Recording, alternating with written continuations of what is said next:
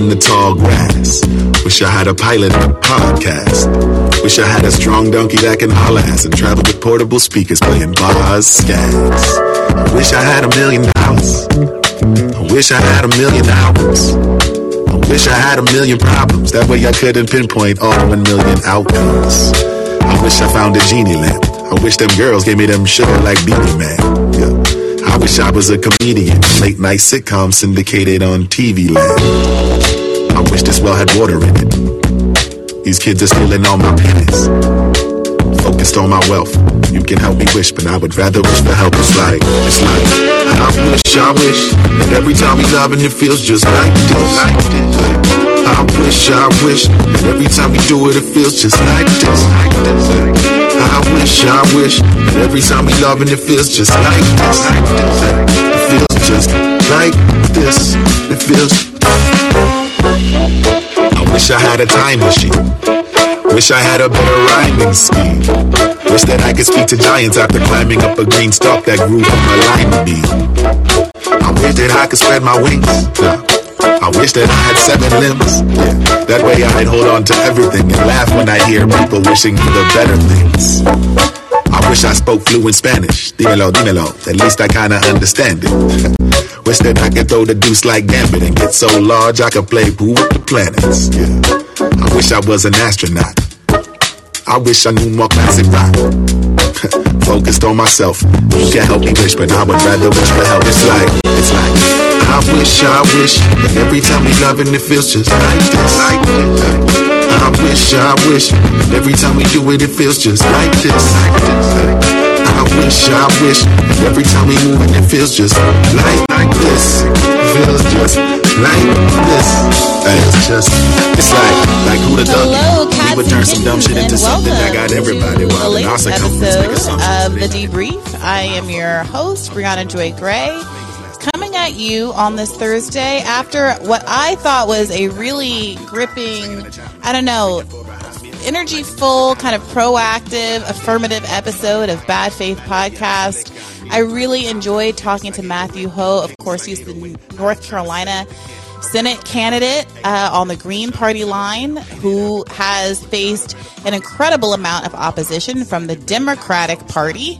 The Democratic Party, who seems to be able to show fight only when they are fighting against progressives and not against the Republican Party. He spoke to us on today's podcast, along with perhaps our most famous Green Party candidate of all time, Jill Stein, who, according to my Wikipedia entry, I famously voted for in 2016 without an ounce of regret. I was so glad to have them both to talk about the things that Green Party is doing to try to advance the cause of the left. Their feelings, echoed by many of you, I know that it is an impossible task and ultimately a waste of energy to continue to fight within the Democratic Party. I'm sure we'll have a continuation of that debate we've been talking about on here for a very long time. And additionally, they made the following claim. They say at the end of the day, the Green Party has persisted much longer than all other third-party left efforts in the United States of America. And for all their flaws, they are far ahead of the game of any new party with respect to ballot access, etc. And I take their point. It is a little confusing to think about why it is that despite that being the case, there is so much ambivalence among the left when it comes to supporting Green Party candidates, at least on the national level. I, for one, was, a little taken aback and a little frustrated with myself that I hadn't really heard of Matthew Hoh's campaign until I started seeing news about how the Democratic Party was getting involved. Of course, those of you who listen to the podcast know that there's a war basically being waged against him on two fronts. For one, he had a successful ballot initiative to get on the ballot. He got many, many, many more signatures than were required of him. And despite that fact, some portion of signatures obviously always, get thrown out because, they're sloppy signatures. It can't be authenticated, et cetera. But even after 200 or so signatures were thrown out, he still had many more than he needed. I think 2,000 more than he needed. And yet the Democratic Party played games. They waited to the last minute to certify and then said, oh, well, because there were some inconsistencies in some of these signatures, even though the rest of them were authenticated and there's no reason to think there's any problem with the rest of them, we are going to not certify because we think there could be a problem and oops, we ran out of time and therefore you're not going to be on the ballot. And at the same time, there was an effort that was spearheaded or at least had heavy involvement of a Democratic Party lawyer who's famous for representing the likes of Hillary Clinton, among other Democratic establishment characters who spent their time making cold calls and even house visits of people who had signed the petition to get the Green Party on the ballot. So what they did was they took this list of names, which they were able to get publicly, cross-listed them, we think, against the Share Blue, Act Blue names and numbers and information that they have from the times that we have donated money to, I don't know, Beto O'Rourke or Warnock or whoever we donated money to at some point to try to help the Democrats get it together. And they used that information to then cold call people, misrepresent themselves at times as a member of the Green Party, and told people, you know what the line is, you know what they say, told people, oh, would you be open to taking your name off of this ballot this ballot petition to get Matthew on the ballot because it will ultimately help Republicans if he runs. It will help Republicans if he runs. And saying that they were from the Green Party making this case seems to me to be particularly underhanded, extremely inappropriate. I know that Matthew is following up seeking legal recourse, and we're going to see what happens with that. As you heard in the podcast, he is down but not out for the count. So let's hear what you guys had to think about this. Without any further ado, Jaw, you're up first. What's on your mind? There it is. It wasn't Hey, trying to unmute. Hey, how you doing, Bree? I'm doing all right. Good, what did you think good. about it all? What did I think about it all? Well, I really take their point about the Green Party probably being the best way forward, especially their point about it lasting as long as it has, despite all the attrition. But, I think about that, Bree, and I'm like, man, do we have the stamina to keep doing this, with every candidate the Green Party tries to get in whatever position they're trying to get into? Like, do we really have it in us to really push forward and actually do something? I don't know. I'm a little doubtful about that, and I'm not just quite sure what that looks like, but I hope so. And what do you think? So what do you mean by do we have the stamina to keep pushing the Green Party forward? When I think about all the things that the establishment has going for it. Oh, hello? Jaw? Can you guys hear Jaw? He cut out after all the things the Democratic Party has going for it, and I can't hear him after that. But is that my fault, or is it on Jaw's end? Somebody talk to me in the comment section.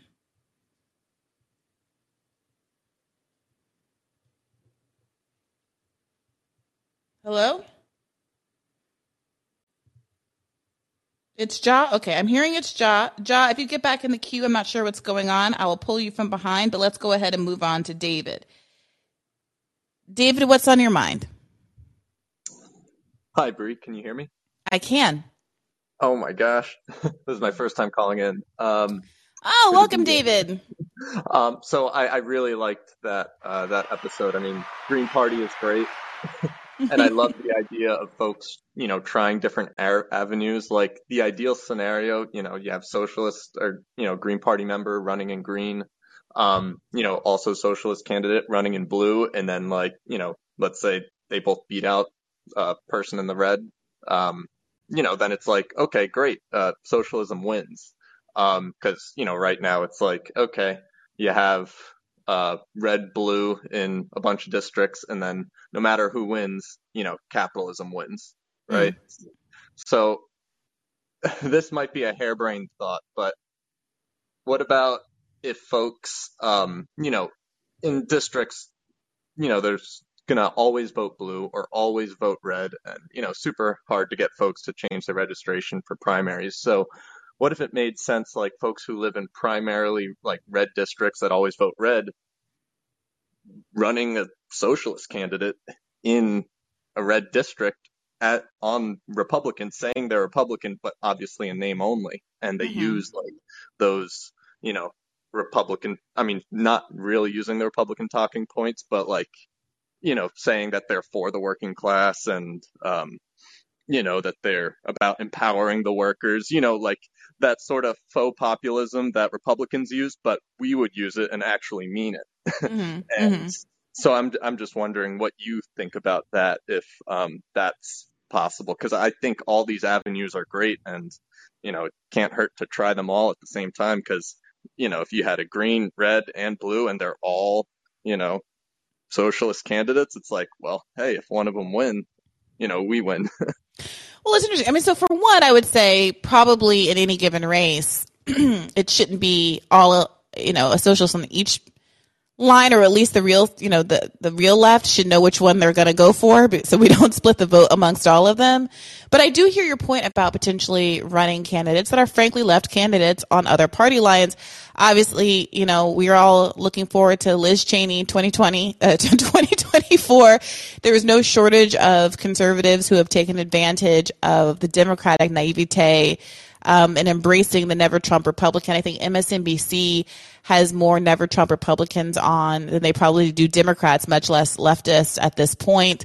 And I think there's something to be said for, capitalizing on the fact that the Republican Party at this point is mostly just vibes.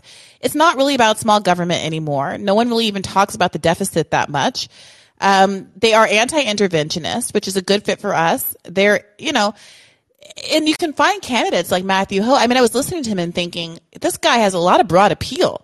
A former Marine, former State Department guy who left over the war in Afghanistan. I mean, you can't beat those kind of anti-war credentials. He has a way of presenting himself that resists a lot of the stereotyping that, the crazy, wacky left gets pegged with. And I would like to see potentially someone like him see how they fare on a different ballot line. However, I think the case that they were also making is that we need to support the Green Party itself. I take from a story, he mentioned that there was a libertarian candidate in the North Carolina Senate race as well, and the Republican Party isn't attacking them. I'm not sure what that's about. The Republican Party ostensibly stands to lose as much from, taking off some of those conservative votes as the Democratic Party does with the Green votes. But, there's something to be said for potentially running on a libertarian line. He's described himself as a libertarian socialist, as do I. I'm open to it. I'm interested to see what other people in the chat have to say. What do you think, David? Yeah, that all makes sense. I mean, yeah, I guess, it depends district by district. I mean, I assume he was referring to like on the national level. But yeah, no, it all makes sense. My thought really, it's just like, district by district, if you are in a primarily red district and you're a socialist, like maybe it makes sense to run red in that district, because, trying to convince folks to, vote blue, they, it might be easier to run red and then, get them on board with, our ideas. Yeah. All right. Well, David, you've given us some stuff to chew over. Thank you for calling in. Yeah. Thank you. All right, John, let's get you back in here to wrap up really briefly. I'm sorry you got disconnected. I forget what you were saying. Do you remember? Yeah, I was just saying how wild it was. Those cold calls that they were making and going up to people and harassing people. I was just like, what are we going to do to counter that? And I just wanted to ask you, just in general, where do you see the left in about 5 years or so with everything that's going on? Because I don't know about you, but I'm starting to feel like just we're on the ship that's about to get sank for the insurance money. Like they're out here about to just loot the country, and that's what they're orchestrating cooperatively. Both parties and everybody else is just like, yeah, let's take this thing down. Might as well. It was a good run. We'll see what's up with China. I don't know. Yeah, look, I have been alluding to this in some of my radars recently, and look, I don't want to sound overly conspiratorial, but sometimes I look back at 2020 and I feel like the enduring message out of the Black Lives Matter movement was you had the Democratic Party saying you absolutely must not do property damage. You must only do protests that don't inconvenience anybody at all, or we will withdraw all of our performative support from you. We will fund the police more. And the main message was to teach everybody, Democrat, Republican alike, there will be no political support. There will be no moral support. There will be no ethical support for any protest, no matter how justified, if so much as a building gets spray painted. And we see this now with the Morton's protest. There's so many conservatives who cry nonstop about free speech are saying, oh, it's absolutely unconscionable that you would protest a Supreme Court justice at a restaurant. And I'm like, okay. You have your arguments about not protesting at his house because there's kids there, and you have these arguments about how it's dangerous and intimidation. But honestly, it doesn't get more innocuous than standing outside a restaurant in public with signs in a public space where he is inside the restaurant, cannot hear or see the protest. And the only consequence for him is that he has to leave early so as to avoid the protesters and not get to his dessert course. If we're at a point where free speech warriors are claiming that was inappropriate, that's an inappropriate level of protest, what they're telling you is that you don't have a choice. You cannot protest. Protest is, in fact, not ever going to be sanctioned. And frankly, we shouldn't be looking for the establishment of either party to pat us on the back and endorse any kind of protest. The whole point of this, right, is that we live in a country where the allegedly democratic mechanisms for us to change our system are broken. They're broken because of Citizens United in similar cases. They're broken because of corporate capture. They're broken, as that famous Princeton study in 2014 says, because there's absolutely no relationship between what the majority of people want in this country and democratic outcomes. The people who get the outcomes that they want are the people who have lobbying dollars. And there's a direct correlation toward affluent groups and their ability to get legislation passed. So that being the case, if there are literally no democratic mechanisms for change to occur, of course people are going to look to extrajudicial, extra legal, outside of the electoral system ways to get what they need. There's a whole population of people who have been suffering for many, many, many decades, but it's becoming acute right now in a way that frankly is also hurting people who are historically less touched by these kinds of economic swings. You have rent going up 40% in cities like New York and San Francisco. It's hitting people who normally are not the kind who really are particularly interested in disrupting the system. And if all of that is the case, obviously there's going to be a lot of tension on the public, and the people are going to start to protest. So what are they doing? What is a bipartisan majority, a bipartisan establishment sect telling us? That there is no such thing as a protest that is going to be sanctioned. So we need to stop, I think, looking for permission or good PR from the mainstream news about protest. And I'm sorry that's stopping us. Like, these things hurt. You know, when you have to step outside the system, and when you have to stand in the middle of roads, and when you have to get tear gas in the face and miss days of work, and like doing the work that Christian Smalls is doing, like for instance, man, that is hard. Like, he as he tells us, he's staying with family, and it's like you don't get to have a life, and it's not like people are having a life anyway. That's the big problem, and that'll be an ever increasing thing with more people. But do you think that that's all that's stopping is just that? Yeah, what you were saying. Well, I don't know that I was necessarily describing what's stopping us. I'm describing why it is that there's a certain kind of messaging that's coming from the establishment, because I think they're very well aware of how tenuous the situation is for them.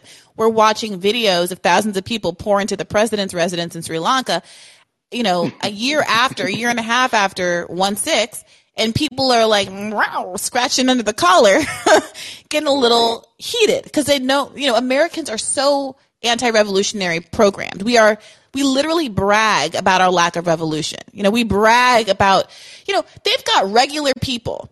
They've got regular poor people in the richest country in the world where they don't have health care, bragging about the peaceful transfer of power. And I started saying this around the truckers protests. A little bit around 1/6, but the valence of that was so distasteful. It was difficult to have that conversation then.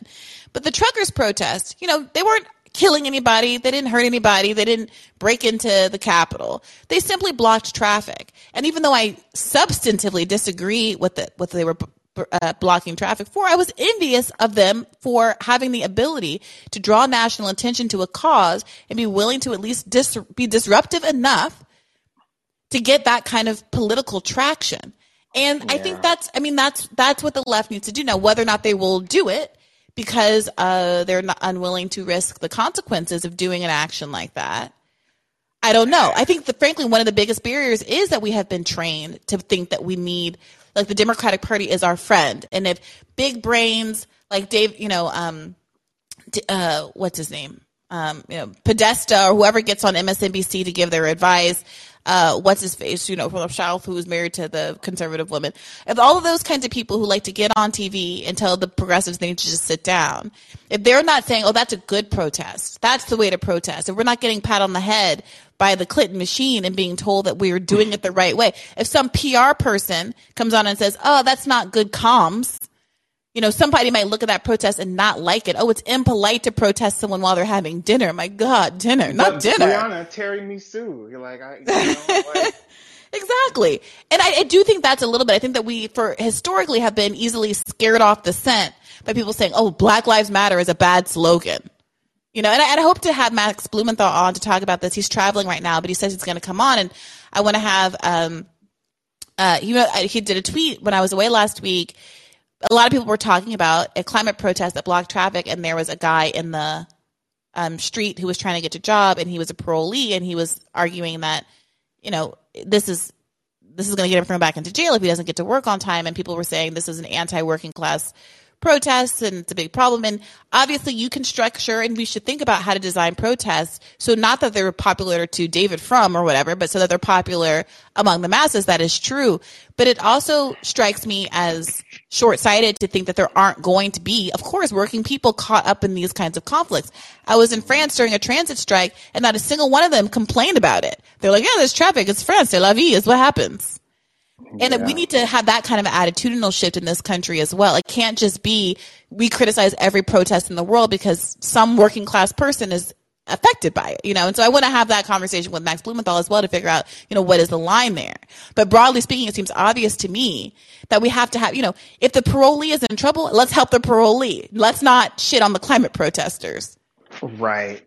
And of course, we must never, ever blame the people in power for the fact that these protests exist. That people just trying to hang on to the last little bits of life that they could possibly have.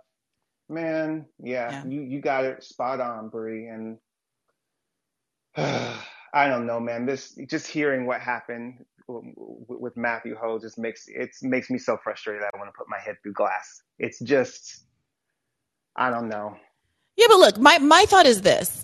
If, I did a radar a week or two or three, who knows, time is a sloop, weeks ago where I talked about how, is this the Demexit moment, right? And it does feel to me like the things the Democratic Party has been doing.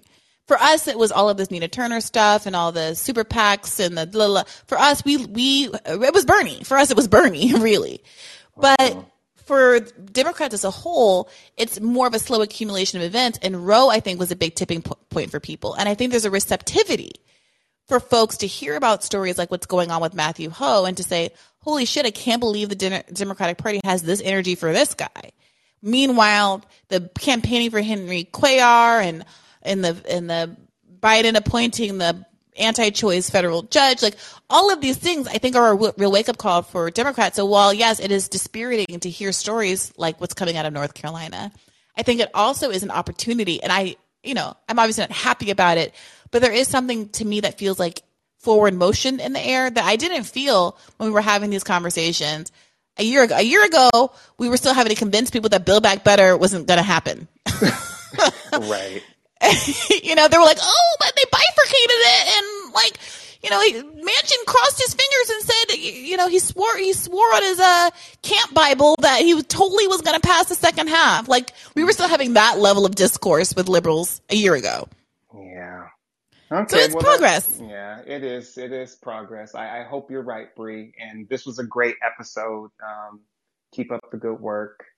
and everything. Thank you for chiming in. This is your show. But thank you for answering my question is what I'm trying to say. Thanks. Of course. Thank you for calling in as always, Ja. Keep the faith. All right, Nick, you are up next. Unmute yourself and let us know what's on your mind. Hi, I really enjoyed the episode. I've been following Matthew Ho, and of course, always nice to hear sweet Mama Jill. I don't know what else to call her at this point. But the reason why I wanted to call in, and I know that he couldn't talk about it, which was the legal recourse, but basically, I just wanted to ask you a question with your perspective as a lawyer, but tell you a story first, which is... So I was working with the, it's unofficial, basically. It's just like names on forms. It's pretty informal, but there was a Green Party of Kansas, and I guess there still is. I'm not a part of it anymore, but the big push there for 2020 for ballot access, basically for them to get recognized as a party, the percentage threshold of registered voters that would have needed to sign up for that, it would have been in excess of like 23,000 people to get party recognition there. So the tactic then became getting Howie Hawkins and Angela Walker as independent candidates for far less signatures. But of course, it's a global pandemic, so any sort of and this is also why Bernie, quit the campaign, is because it's kind of weird to even expect anybody to volunteer under those circumstances for in-person interactions on that scale that would be necessary to make it happen. So then the tactic became basically legal recourse, which was to send letters into the government and, into the governor and a couple key state officials stating basically that Jill Stein had met the independent candidate threshold previously, and that should be grounds to basically maintain Green Party access on the independent line. But of course, basically for anyone to care about that, the Democratic governor would have to care, state officials would have to read that letter and feel any sort of, I don't even know a threat, but just like being compelled in any way to make any sort of action on it. And then the advice that I kept getting was like to find legal recourse. So it was like, then the move was try to find an attorney or a lawyer and come up with retainer money, and all of which just sounded like impossible. And any sort of person that I would contact, of course, when anything was Green Party related, it's just crickets. Like the local ACLU wouldn't say anything despite their whole push at that point, for voter access and whatnot. But of course, choice of candidate was irrelevant to them. Any sort of asking for help on legal grounds to get them ballot access, again, met with nothing. Local DSA didn't even volunteer to let their members know that we were collecting signatures. They just took no action whatsoever. So I guess my question is, in your experience as a lawyer, or even what you know about legal recourse for these kinds of things, because it just seems like a completely imperceptible black box to me how that even works. But I don't know, what could Matthew Ho do about this from a legal perspective, or what could I have done differently to get any sort of action on those grounds? So funny you should mention that. A couple of hours ago, he emailed me the complaint in a lawsuit that they just filed today. And I'm scrolling through it. I'm looking at it now. I just am opening my computer and seeing this. And I'm looking at I'm looking for the damages. Wait a minute. What do they want? Ooh, this is long. Okay. Oh, interesting. Okay, sorry. I don't want to hold you up while I try to speak. I'm a patient person. You could read the entire thing too. I did want to read some of the claim, the summary of the claim at the top for you guys. But I'm looking at plaintiff's the NCSBE's failure to certify the Green Party as a new political party, despite compliance with all applicable requirements under state law, severely burdens plaintiffs' First Amendment rights. A failure to certify as a political party is not justified by any legitimate or compelling state interest. Blah, blah, blah. Prayer for relief. Sorry, here we go. They want a declaratory judgment holding that NCSBE's failure to certify the Green Party as a new political party is unconstitutional as applied. They want them to enter an order directing NCSBE to certify the Green Party as a new political party entitled to place its candidates on North Carolina's November 8th, 2022 general election ballot pursuant to statute, with sufficient time to ensure the candidates' inclusion on the ballots to be prepared in mid-August 2022, and enjoining NCSBE from enforcing the July 1st filing deadline under statute as applied to plaintiffs. Award other and further relief as the court deems proper. So they want to be on the ballot. They're filing to have the petition deadline not apply and to go ahead and be put on the ballot. That's the recourse. Well, but I mean, who do you even ask for help for that? I mean, ACLU doesn't exist to help the Green Party. They exist to help Democrats or people that I guess liberals deem worthy of help, falling into the narrow category of, legal gray areas that it's actually okay to defend them on. And I guess it's this whole thing about there's no leftist judges to combat Federalist Society. I don't know, who comes out like a prestige television show of fancy nonpartisan lawyer person to save the day. I mean, they have their own counsel and they're filing suit. The Green Party's filing suit. All right, fair enough. You're right. No one's coming to save them, but it doesn't mean that they can't do it on their own. I think having publicity behind this is good. I think, like I said, it's a moment where a lot of Democrats might have more of an appetite for this sort of thing than they used to have. Again, I didn't say this. I didn't mention this during the episode, but the Democratic candidate is a black woman, and I think we can expect to hear some of the messaging that we typically hear. And I think a lot of Democrats are going to say, "Why should I root for this white man over this black woman, despite her being, kind of a basic neoliberal who doesn't really stand for much of anything?" All of that being the case, I think you're right. No one's coming to save us. No one's coming to save them. Well, that's depressing. Okay, move on to the next caller. No, I don't think it's depressing, but it is what it is. Look here. Here's the complaint. Plaintiff, North Carolina Green Party, that's the NCGP, timely complied with all requirements under state law to qualify as a new political party and place its candidate on the North Carolina's November 8th, 2022 general election ballot. Nevertheless, by a divided 3-2 vote, defendant North Carolina State Board of Elections, that's the NCSBE, declined to certify the Green Party as a new political party. The State Board of Elections cited no legal authority for its actions. They claimed to be investigating unspecified allegations of, quote, irregularities in the Green Party's petitions, but the State Board of Elections concedes that the Green Party submitted over 2,000 more valid signatures than required under state law. Moreover, the State Board has not presented the Green Party with evidence of the purported irregularities in its petitions, nor has it given the Green Party any opportunity to defend the validity of the signatures on its petitions. We know the facts as described to us, and we'll see what happens here. I think that if there were a lot of public pressure around this, if they were just plainly saying that parties can't get on the ballot for vibes and reasons, that's a big problem. And it's interesting to me that the Libertarian Party in the state is being supportive of Matthew. We'll see where that goes as well. I would love to see this taken up as a cause by the Libertarians, given how much funding they have, frankly, and how much of a national platform. Robbie just had to leave Rising earlier this morning to hop on a plane and go to some big libertarian conference in Las Vegas. They've got resources. They have cash. They're doing those kinds of things like having conferences. And to the extent that they're willing to be in our corner, even if it's for kind of selfish reasons, because they do think that Greens are spoilers, hey, I'm here for it. So we'll see. If there are any libertarians in the chat, get in the queue and let's talk about it. One last thing before you move on to the next person. I don't know if you knew this, but the person in the recorded call in that podcast is Tony Andege, who's actually one of the main ballot access committee Green Party guys and the co-chair of the North Carolina Green Party. So him being the one to kind of expose it on that call is extra funny. The Democrat volunteer that did that did not do their homework at all. Yeah.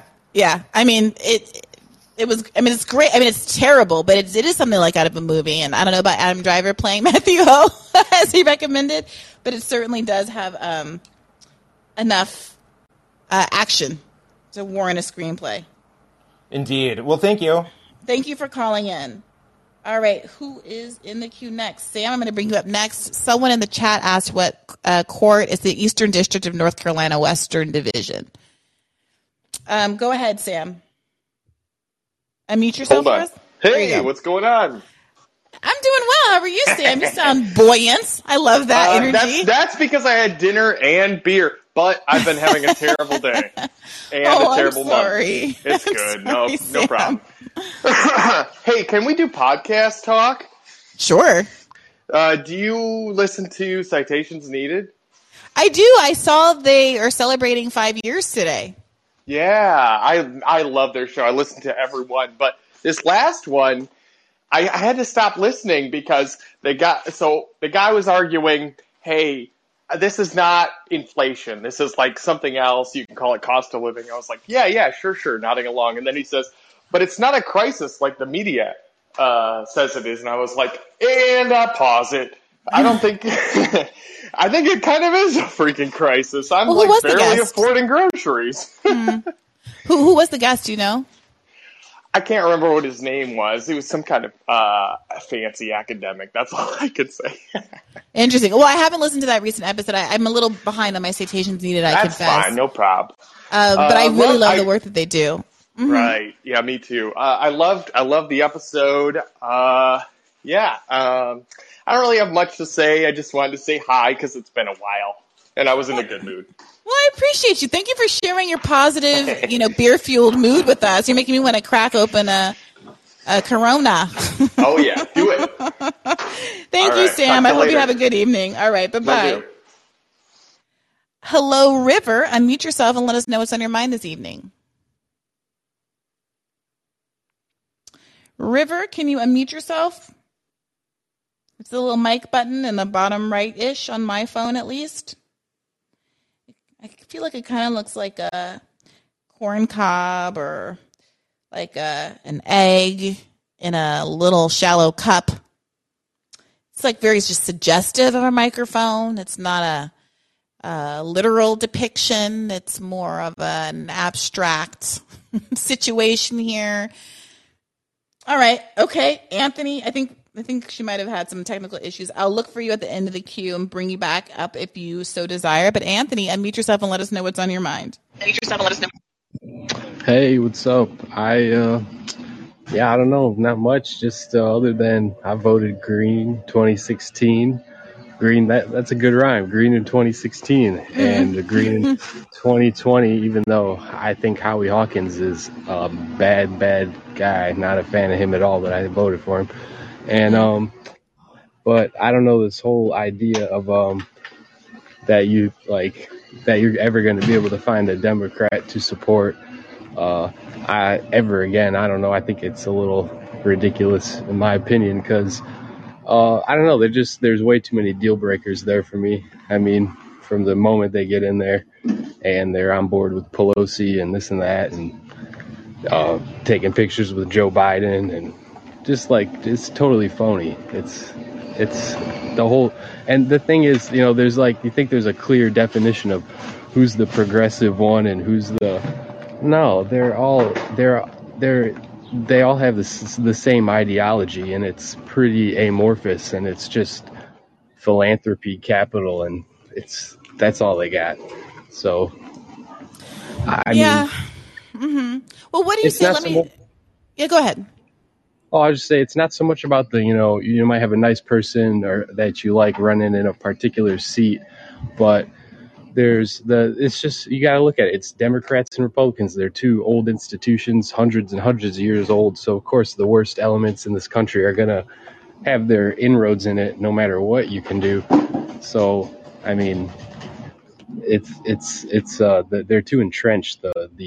The parties, they're like 200 years old. You're never going to change it. And it's not so much about getting a nice person you like in there. Even if you got 20 nice people you like you got 20 nice people right now, they can't do anything, or they won't. Yeah, I do think that there were these opportunities. I didn't truly, I think, comprehend how significant first of it was going to be when it was happening or how long a tail it was going to have. But there were these moments that have happened in the last year and a half, 2 years, that were opportunities for elected Democrats to prove the value of having Democrats in office, right? To make the case for why we should still vote for Democrats and be invested in Democrats running for office. And one of those moments was the ability to not vote Can you take me off of speaker? I think I'm hearing a little bit of feedback. But the ability, to vote Nancy Pelosi out of her speakership position or to hold it up for any number of concessions, that was really meaningful. And then the fact that the margin in the House was so narrow for this entire term, and that all of the progressives could have been Joe Mansioning it the whole time and didn't, really, frankly, revealed the extent to which there's not much utility in having them, because this was a perfect storm for them.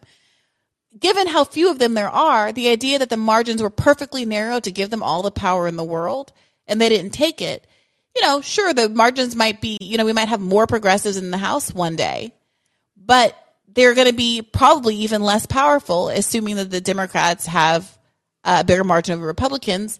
What you want is that sweet spot where the progressives all voting as a block can change outcomes. And they told us very loudly and clearly that they were not willing to do that. Now, there are some progressives, and we've had some on the show, like Michaela Wilkes, who have said she would be willing to do that.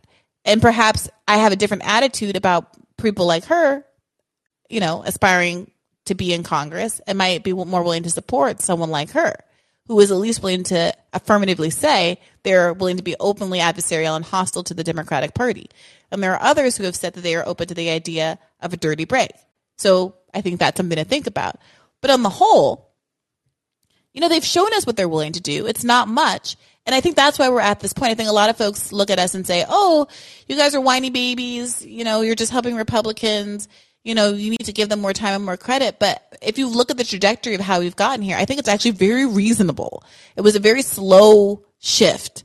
And it was based on evidence. And it was based on their behavior, their repeated behavior over the course of years. Hey, you got that right. In my opinion, I think the progressives are just grifting, honestly. They won't really stake out a claim on, issues where they have to differ from the Democrats. They just always call the Republicans still. And, if they really had any true beliefs, they wouldn't be in that party. But and they've said that much, but I can't roll with someone like that. The only Democrat I donated to Michaela Wilkes last time she ran. Mm-hmm. I don't know why I still donated to Democrats. I hated them, but I saw an ad about something about she got traffic tickets, and that resonated with me. They put her in the hole.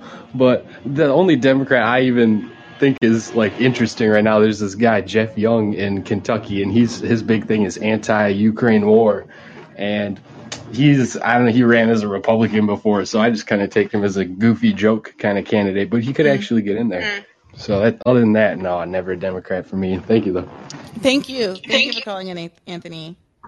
All right, Carolina boy, you're up next. Unmute yourself and let me know what's on your mind. Hey, Bree, can you hear me? I can, loud and clear. Okay, cool. So, there's a main thing I wanted to get to, but before that, I just wanted to comment really quick about Matthew Hoh and this whole situation with the Senate race. So, me personally, I'd been done with the Democratic Party for, since 2016, basically. And more recently, I've kind of given up on electoralism altogether. But I felt like, I still, whenever I see a Green Party candidate or a third ticket, I do like to see them try to get some kind of success. And so, just seeing the dirty tricks they played to pull him off the ticket was, it just kind of reminds me that I've come to realize part of the reason why I gave up on electoralism is because I don't believe that America is a democracy, and I don't mean that in the way that the annoying right wingers will play that semantic game, saying oh, we're a republic, not a democracy. Love that bullshit. No, that's splitting hairs. We're not, it's not just the anti-majoritarianism elements of, of us not being a democracy. All of the things, the way that the Senate's set up, the way the Electoral College works, it's all a bunch of bullshit. But, what I will say is, the Democratic candidate, I'm not sure if, I didn't catch your podcast, maybe Matthew talked about it, Sherry Beasley, she's a really terrible candidate. She lost she lost her re-election. She was the Supreme Court chief justice in our state. She lost her re-election in 2020, and now she's trying to pivot as like she's a tough on crime Democrat to like appeal to moderates and centrists, and so that's why they're trying to kick him off the ballot, because if they get someone who's more progressive while she's making this right wing pivot, that'll I think that'll risk some of the like more progressive voters. So this is all just par for the course, standard dirty politics and all of that. So that's why I'm trying to like figure out ways we can try to make progress without electoralism, because I just don't see it like doing us much favors. But the main thing that I wanted to say was I had seen that. I guess I'm late to this. A couple of weeks ago, that Jank had called you a fake progressive or whatever, a fake leftist. I thought that was totally out of bounds. I only recently came on to you probably in like the last 6 months or so. I caught you on Ryzen. Your segments have been amazing. It really helped me like channels the way that I think. I really appreciated it seeing you on the show. I think you do a great job of representing the left. But what I will say about what he said, I do think that if you took your name out of that list, because I think he mentioned Glenn and he mentioned Jimmy Dore, I don't believe what he was saying was necessarily wrong at all, because the way that I see them really trying to cater to this idea that there are some sort of right-wing populists that we can form an alliance with is so naive. I don't see any of that being true. And I hate that I've seen them get to the point where they're trying to essentially gaslight us into thinking that Tucker Carlson is like an actual ally of the working class or any sort of populist movement. And I was just especially shocked to see how Glenn, like after the Buffalo shooting, sprinted as fast as he could to lick the dog shit off Tucker's boots and protect him when people are trying to rightfully ask questions about the dude that writes his manifesto, talks about the Great Replacement, and it sounds just like an average ass skit on Tucker's segment, on Tucker's show or whatever. So yeah, I just don't take him seriously. Now I see he's even like defending Bolsonaro or some shit, like the guy that tried to throw him in jail and take his kids away. So I just think he's a troll at this point. I don't take him seriously at all. But I thought that the fact that Jank included you in that list meant that he didn't know anything about anything really about your work and what you were trying to and like the full body of work your work and what you're trying to do. But my general question is, do you think that there actually is any kind of real ground that, like, any progress that can be made by meeting any kind of ground with some of these supposed right-wing populists? Because I just think it's all a mirage. I think it's all a fake play to try to gaslight some people on the left, thinking J.D. Vance or Ron DeSantis or whatever is it can be an ally when they're not. Well, I saw a chart recently, like a poll recently, about people's voting preferences and what single issue voters are interested in. And often, as is often the case when you look at these charts that really distill out not just what people kind of feel somewhat kind of way about, or what they might tweet about, or what they might be angry about, but what they're actually going to vote on. There is a great deal of identity of interest among people, at least in terms of the topics that they care about the most. Now, how to address those topics is a different story. How to find solutions to those problems is a different story. So between that and the fact that, I hate to take it all the way back to 2016, but the reality is that but for Obama to Trump voters, Hillary Clinton would have won. Right?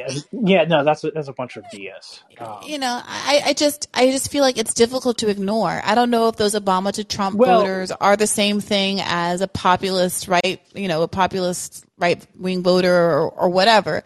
But I do know that there's some cohort of Trump voters.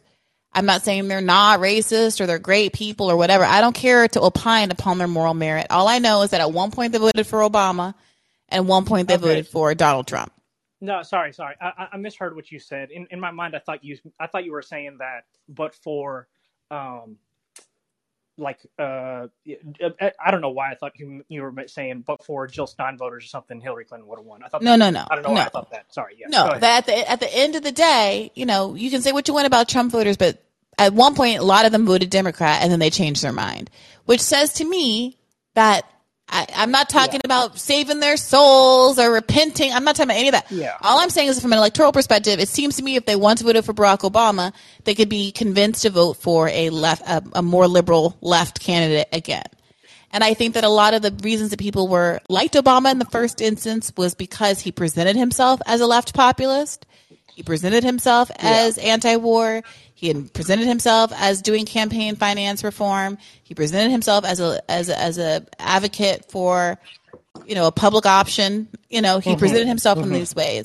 And to the extent that some of those Obama-Trump voters are still looking for that in an independent populist candidate, I think that is real. Now, I feel differently. Yeah. I know I consider Glenn Greenwald to be a friend, but I feel very differently than he does about Tucker Carlson. I come to Tucker Carlson with more skepticism about his motives than I think Glenn Greenwald does. And we also have a different relationship with Tucker Carlson. I've never spoken to the man. I don't, I'm judging him based on his public persona. Glenn has a different relationship with him.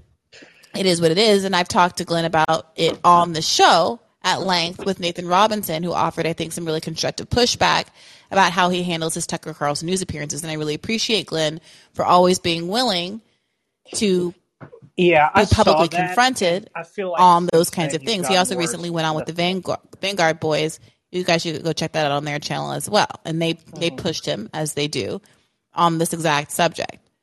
But I do think, whether or not my approach would be the same as some of these other people, I very much do think that there are gains to trade here with respect to coalition building with some people who identify as conservative or identify or who haven't voted for Trump.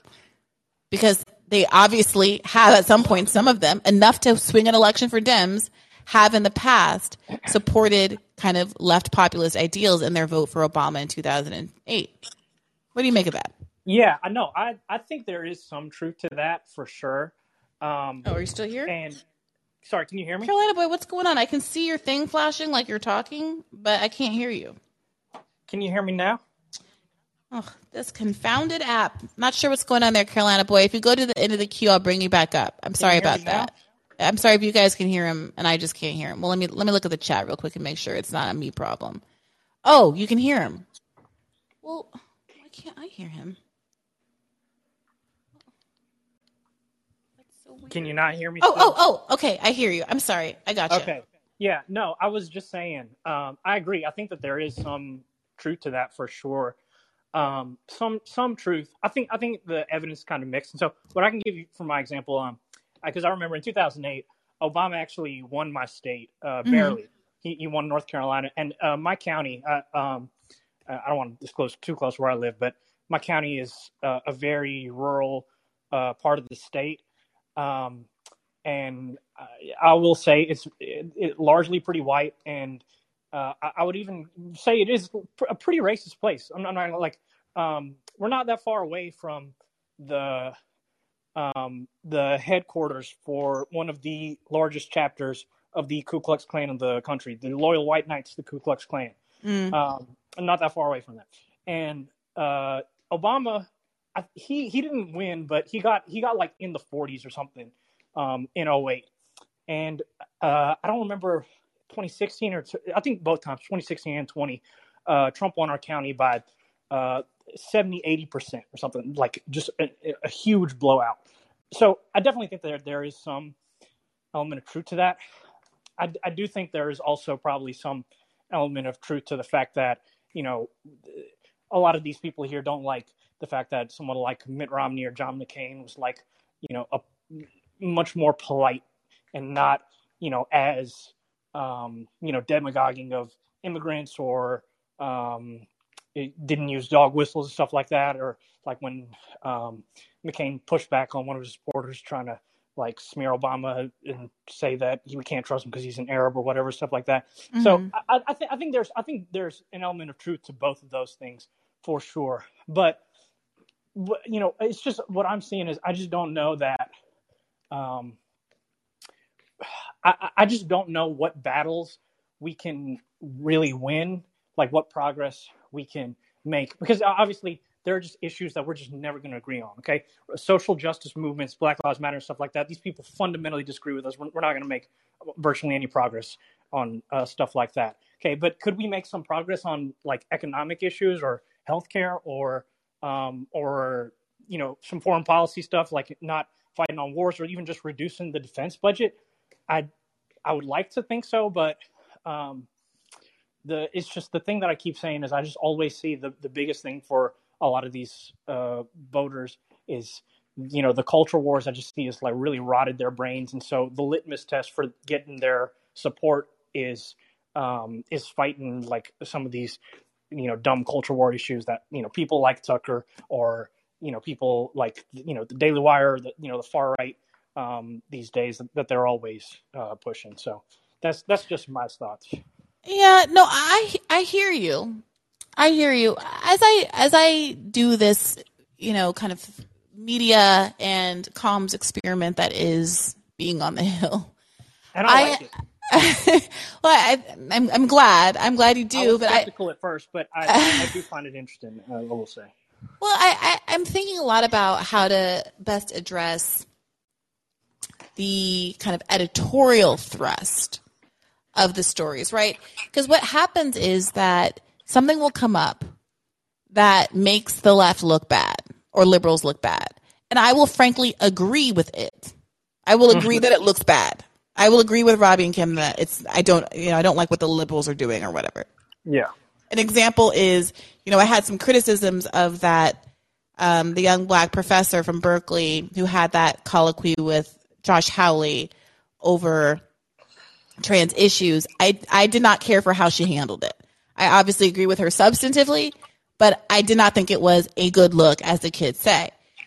The problem is that someone brings up something like that in their radar or in a segment. It's an editorial decision to have a segment about it.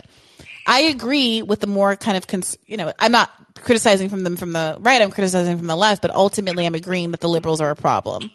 And then if I don't have an equal, and if there aren't a bunch of segments about how Lauren Boebert doesn't think there should be a First Amendment or whatever crazy, loony, horrible thing Republicans have said, then the overall thrust is that I'm kind of agreeing that the right is better than the left, right? And I don't always want to wait. I don't want to spend my time. My thing, my bit, my like media preferences aren't to talk about this is who the police shot today. I saw a video about cops hitting a bunch of kids and doing a hit and run on their bikes. Like, this stuff is happening and I'm consuming it in the media and I think it's a problem. But my media interest, my kind of intellectual interest, isn't in just doing an accounting of every terrible thing Republicans have done. But I feel pressure to do that because if I don't do that, I'm concerned about what the overall thrust of the show is. So here's why I'm saying that. I'm saying all of that because as I think about how I best address this, it's like, do I do tit for tat? And every time they do something with a liberal looking stupid, I comb the internet for a Republican looking stupid and waste all my radars and all of my breath on talking about these little 1-for-1 culture wars?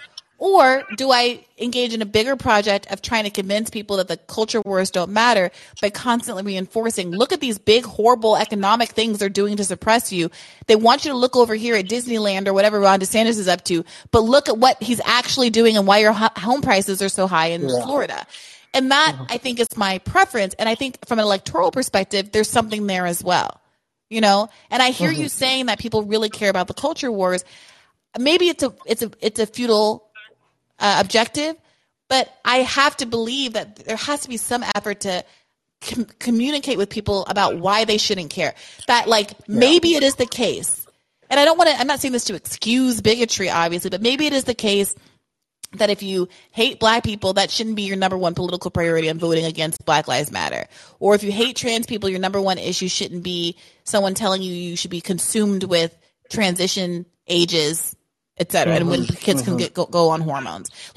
Maybe we can disagree about that, but maybe you are being defrauded. Maybe you're being tricked into thinking that should be the thing that you vote on, instead of trying to convince people, in an electoral cycle context, that they should change their mind on those kinds of issues.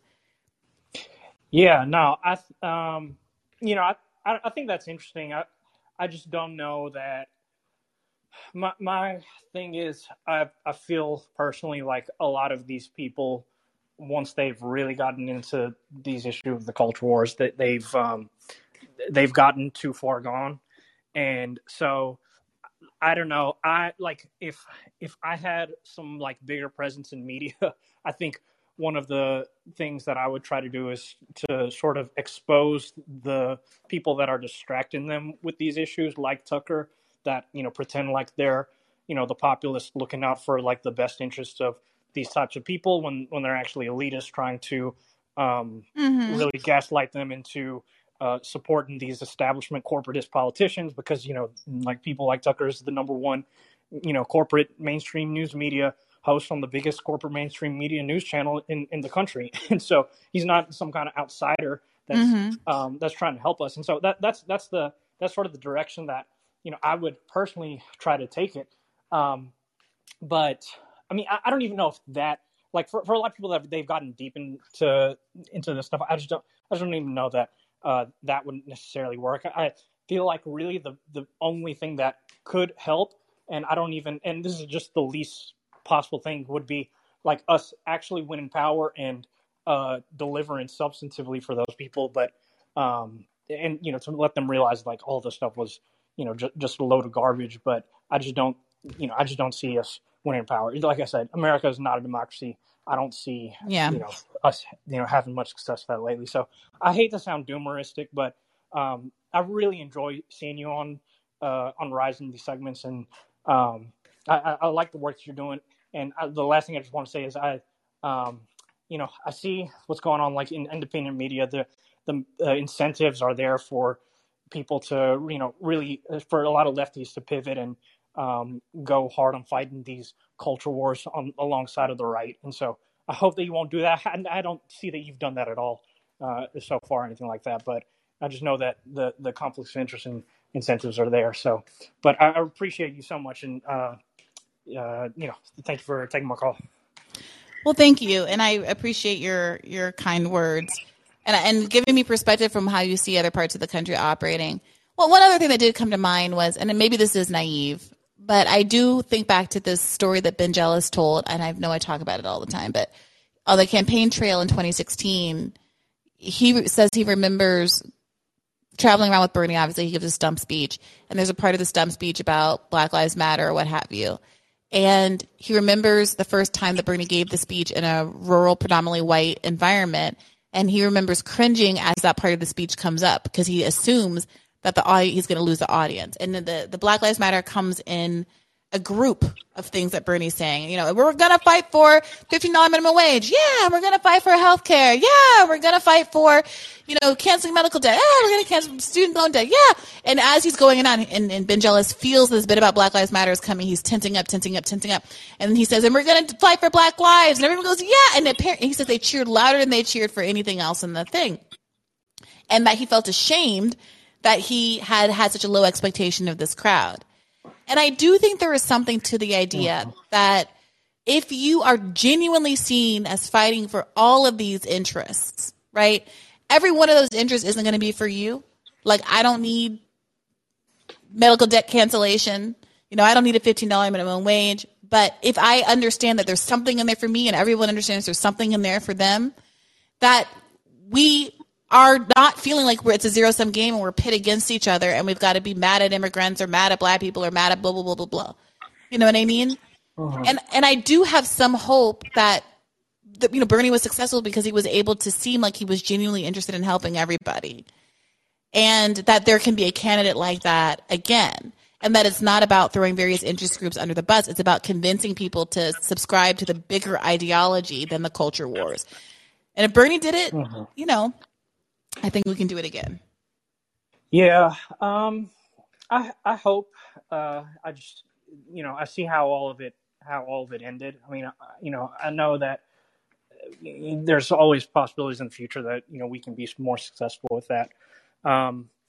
But I'll just say I have my doubts, but I mean, I hope it works. One thing that actually kind of reminded me of, I heard somewhere on some YouTuber show or something that did kind of like a similar call-in show like you're doing. And somebody was calling that was saying basically it sounded like real white nationalist talking points about like white replacement and all this stuff, but they were pivoting to like say like the solutions and stuff they wanted was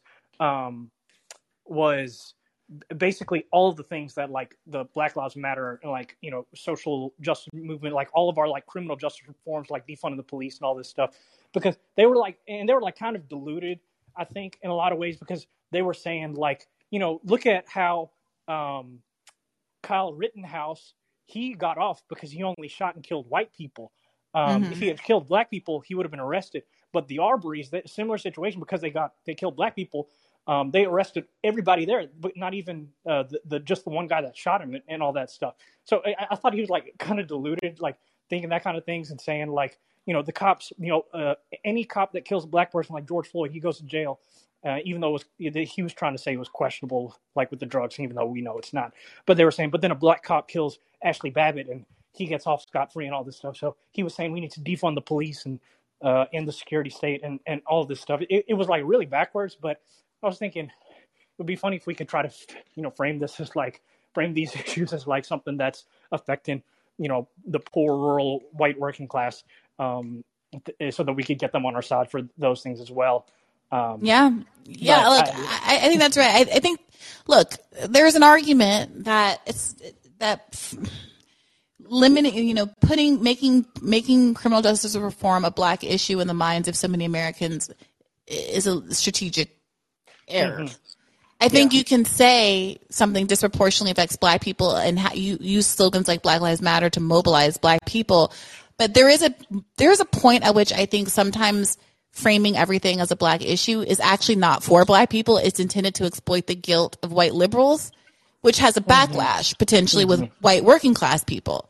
And that backlash isn't necessarily necessary. It's not to say that Black Lives Matter is a bad slogan or you shouldn't say it, or a movement call. I shouldn't say slogan, but to say that like you should also have a more expansive narrative that talks to people of all kinds of stripes about why this is an issue that should matter to them. And I hear liberal elites do this all the time with every issue. It's like, yeah, if you're going into a black community, if you're talking to a black audience, make the case for why student debt cancellation disproportionately affects black women. Make the case for why Medicare for all will have this great effect on closing the maternal mortality gap. You should absolutely be saying that. But you got to mix up the message a little bit on the national stage because you're talking to everybody. And I saw this at the abortion protest the day the decision came down. The speakers were saying to like an all white crowd, you know, this is a black issue. This is a black issue. This is a black. And it's like, yeah, but like also know your audience. It almost felt a little disrespectful. And I will say, so the thing I will say about that is that's the type of stuff that Tucker will grab and run with to try to, you know, take to his audience, which he knows is predominantly going to be white. And he's going to tell them, look, they're coming after you. Like all of the culture war stuff these days that they talk about, whatever they bring up, whenever it's censorship or any kind of even police brutality or the security state and all that stuff, it's all about trying to essentially make the white people and the white working class feel like they are the ones who are being targeted and all this stuff. Because Tucker, for years, he was always a pro-police apologist, propagandist, and then as soon as what happened to Ashley Babbitt, he flipped and, you know, turned into defund the police and all that type of stuff. So it's totally bad faith.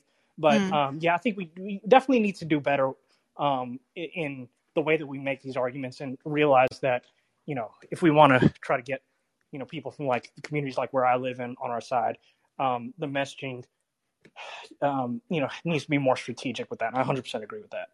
Yeah. Well, thank you so much for talking to me for so long, Carolina boy. Yeah, no, I really enjoyed it. Thank you, and hope to be on soon. All right, keep the faith. Yep. All right, Daryl, how you doing? Hey, pretty good. Get the Aubrey. What's on your mind this evening? Well, first, I think I want to play devil's advocate a little bit. Sure. If we imagine that America is basically in the position that Britain was in essentially when America was rising. Wouldn't you kind of want an Obama type in office right now? Someone who's very much about, about power, knows how to use it effectively, and is not squeamish about doing so and all of that. But at the same time... Daryl? After about the same time, there was like a shuffle and you went away. Uh-oh. There you go. You're back. How about now? I can hear you. Where'd you lose me? At the same time. Okay, so essentially, we're at the same position that Britain was in, more or less when America was rising. And so you have kind of a need to make hard strategic decisions about power and about how to apply it, how to use it. So at that time, wouldn't you want someone more like an Obama who's not squeamish about, using power in that way, knows what he's doing in that sense, but still has a little bit of a smarter sensibility, has more restraint, understands what limits are. Like, this is the same president who was willing to re-engage, with Cuba, was willing to reformat how America behaved in the world, even though, not perfect by any means. But I think there's an argument that is better than, say, a Green who may not be able who may just not have that strategic depth. I guess I'm trying to understand what it is that Obama brings to the table that a Green Party candidate, assuming, of course, they got into office and all of that. That's usually the criticism of Greens, not the substantive criticism of Greens. I mean, is your idea that Greens wouldn't want to re-engage with Cuba? Or, what is the contract? What is the difference in outcomes that you would imagine existing? What does Obama bring to this equation? So yeah, I don't think that the Greens wouldn't want to. I think the Greens would probably try to do everything at once. And I think that would be a big mistake. There are definitely certain things that are kind of structural in terms of how America operates. And there's certain things where if you push, you're going to have a really bad backlash if you're not really prepared for what you're trying to unleash. I think Germany is a good example right now of kind of, you have a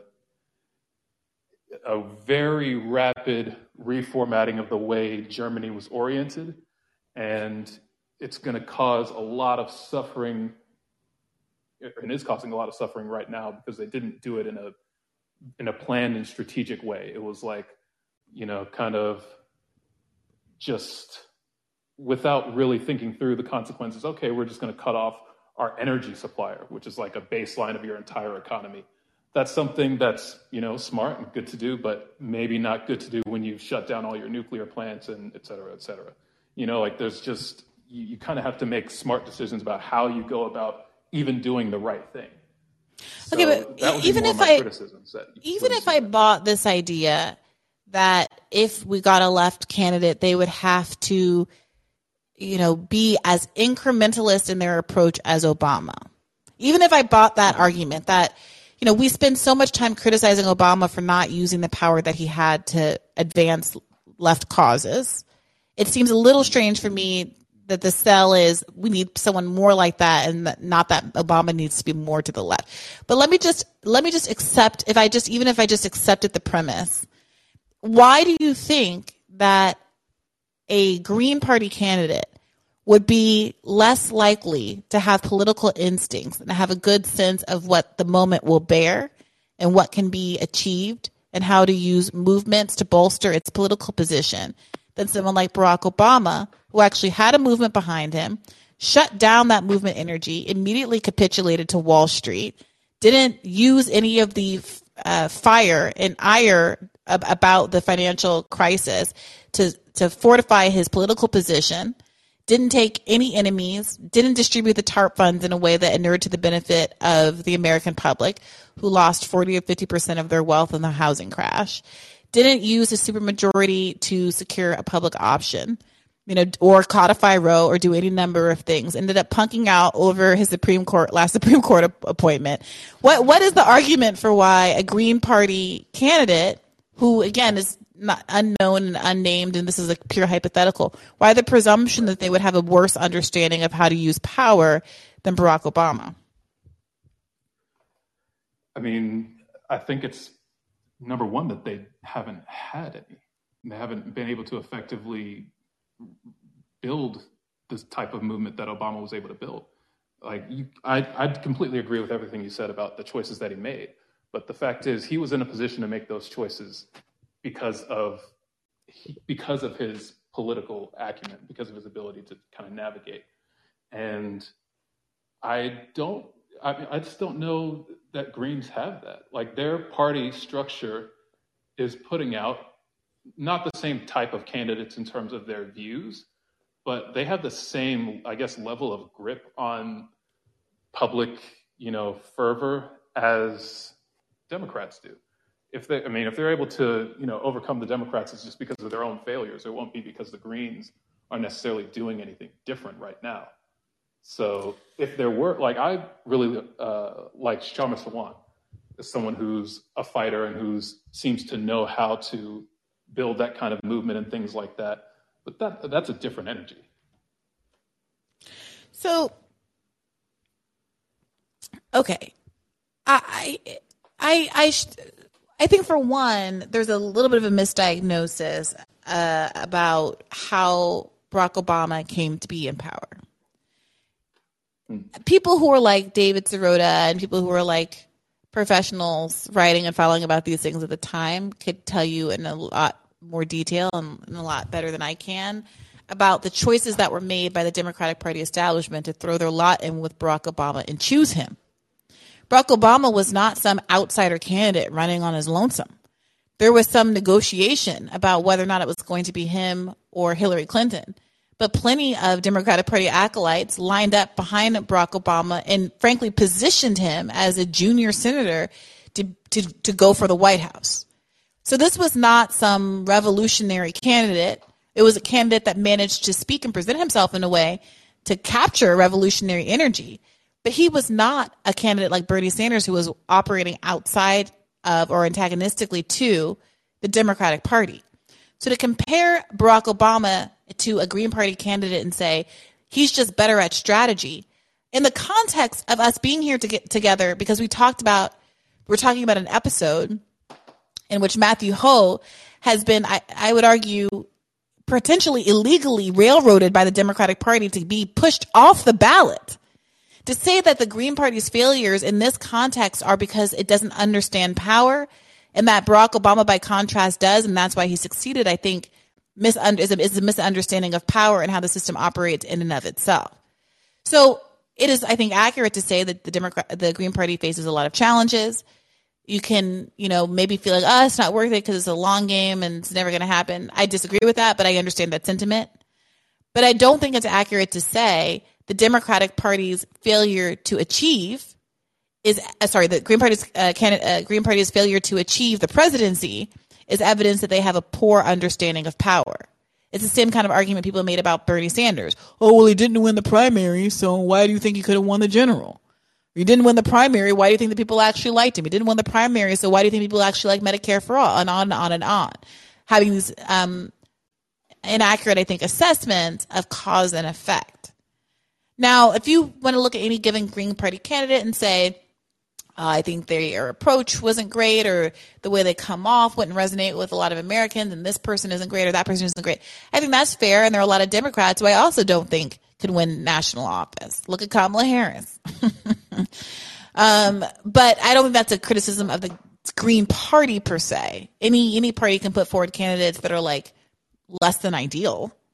That's a difficult formula to get right. I'm not talking about a single race, though. I get what you're saying, but I'm not talking about just a single race. The Green Party has been in existence for decades at this point, and you'd be hard pressed to see what impact they've had over that time. Well, I don't know. Well, first off, I don't know if I would say you're hard pressed to see the impact. I mean, many people attribute the Green Party's presence to George Bush's ascendance to the presidency. There have been robust conversations about the Green Party and the status of the Democratic Party since, especially 2000. Ralph Nader was an important national figure, and before he ran for president was considered by many and is still considered by many to be a national hero of sorts because of his consumer advocacy and lending his voice to the Green Party. I think was an incredibly important moment. I think that many people, especially in this moment, are increasingly looking to the Democratic Party. I mean, it's like saying, DSA had 500 people or whatever in it, and then AOC won, and then it exploded, or Bernie ran and it exploded. There are potentials, and there's potential in a lot of these movements, and it feels a little defeatist to pretend that just because someone hasn't won yet, America didn't exist and then it did. Like, should the revolutionaries have said no one's ever broken off from the British crown before? Should the Haitians have never said no one's ever had a successful slave revolt, so let's not try to fight for our independence? I don't know that I do know that I do not buy that argument. You know what I mean? Yeah, I'm not saying that, though. I'm saying that the Green Party itself hasn't really I haven't seen candidates that have the kind of strategic acumen that I'm talking about. And what did you think of Matthew Ho? Other parties or other groups that could do better. What did you think of Matthew Ho? He slam dunked his petition signature requirement to get on the ballot. I found him to present extremely well and thought he had a lot of very broad appeal as a ex-Marine and blah, blah, blah, and all of these things that appeal to a lot of different kinds of folks, while also having these anti-war credentials and obviously the whole panoply of left policy planks that we all knew and loved about the Bernie Sanders campaign. And he did his job. He got on the ballot. And he's not on the ballot not because he didn't have policy acumen or political acumen or didn't message right. He's not on the ballot because the Democratic Party hates Greens and sees Greens as a real threat. And they sit down one of their party's biggest powerhouse lawyers to go and make sure that he wasn't on the ballot because they weren't confident that their candidate could stand up against him and win if he was in the mix. And to me, that's an endorsement of sorts of the power that he does have. Do you see it differently? I don't see it differently. You do have to be able to overcome that. Like, you do have to be able to operate when the world is in contention against you. And I kind of bring it back to the reason that that's important, especially now for America right now, for the presidency, especially right now, is because of the situation that America is in globally and that the world is in right now. Just that transition, that very transitional moment that we're in is not one where America can really afford. I mean, we've already had 8 years of really terrible leadership, or we will have. So I think it's going to be a really hard road to hoe, whoever gets into that office post-Biden. And you want someone who's going to be able to knock it out of the park, at least try to, because it's going to be rough. I need someone who's going to knock it out of the park. I don't know that I agree with that. I mean, I don't, I respect people who feel differently. I don't want to melt into a puddle at the idea of trying in a Republican winning. And you can tell me that I'm privileged. I am. You can tell me that it's not, for me to say that I should throw an election or, I'm not going to suffer the consequences of a Republican being in office. That is true. But I also live in the District of Columbia, which is not a state, and I will not be voting for Democrats. And I don't know that I would be, regardless. The threat of a Republican winning is not a threat that works on me. So if they don't want Republicans to win, they should elect some good left candidates that would actually give me an affirmative reason to vote for Democrats. And if they don't want to do that, well, then I hope they can find the vote somewhere else because they're not going to find it with me. Yeah, I'm not disagreeing with you. I'm not pro-Republican winning. I'm not pro-Democrat winning. I would love to see a third-party person win. But I am pointing out, and really just more of just to kind of have a different discussion other than, generally agreeing back and forth and things like that. No, and I appreciate there is something to say about just about the current state. And again, whoever gets into that office is going to have some real problems and is going to probably going to look bad and not going to be able to succeed just because of what they're up against, regardless of how good that candidate is. So, I don't know. Well, look, I appreciate you mooting. I appreciate you mooting this with me, Daryl, and I'd like to see what other people in the chat have to say and think. Thank you for calling in. Before I go, you do owe me a message from Mexico City. How's that? Wait, what is that? What are we talking about? Yeah, maybe it was 2 weeks ago when I called in, and you said you had a media person. In Mexico City, that is vaguely familiar. Oh, Brianna Blue. Yeah. Yes, from the campaign. Okay, yes. I will connect you for sure. I forgot about that. I'm going to make a note in my call-in Slack, which is notes to myself that I had to take in during a call-in. Okay. Brianna, Blewett, Daryl. Okay. Thanks, Daryl. All right, I'm going to hop around a little bit because I saw... Oh, where'd you go? I was just going to pull you from the back because you were up here before, and now I see that you've disappeared again. So I'm going to keep pushing forward. Jonathan, you're up. Unmute yourself and let us know what's on your mind. Hey, Bree, how does that sound? Perfect. Lovely. Well, given the last two calls, I have to feel like I say something that I already said, but I have to say it again, which is that here in Iowa, a state that went for Obama twice and then Trump, it is not the case that more people came out to vote for Donald Trump than voted for Mitt Romney. It is not the case that we turned out in droves for love of Donald Trump. It is the 10-point gap of no-shows that didn't show up for the corporatist, imperialist, identitarian, that is Hillary Clinton. So even your take is better than the last two callers, but even you say, quote unquote, when people flip from Obama to Trump, you're diagnosing the problem a little bit because there's a 10-point gap of people to whom you need to speak directly on issues that they care about to get them to show up at all. Well, the question to me, all due respect, was whether or not I feel like there was any gains to be had from reaching out to Trump voters and conservatives. So I'm not ignoring or missing in my diagnosis people who did not vote. The question was to me, is there any point in trying to reach out to Trump voters / conservatives? So I'm talking about not the people who stayed at home, who obviously chose not to vote for Trump or potentially even identify as conservative, but the people who did.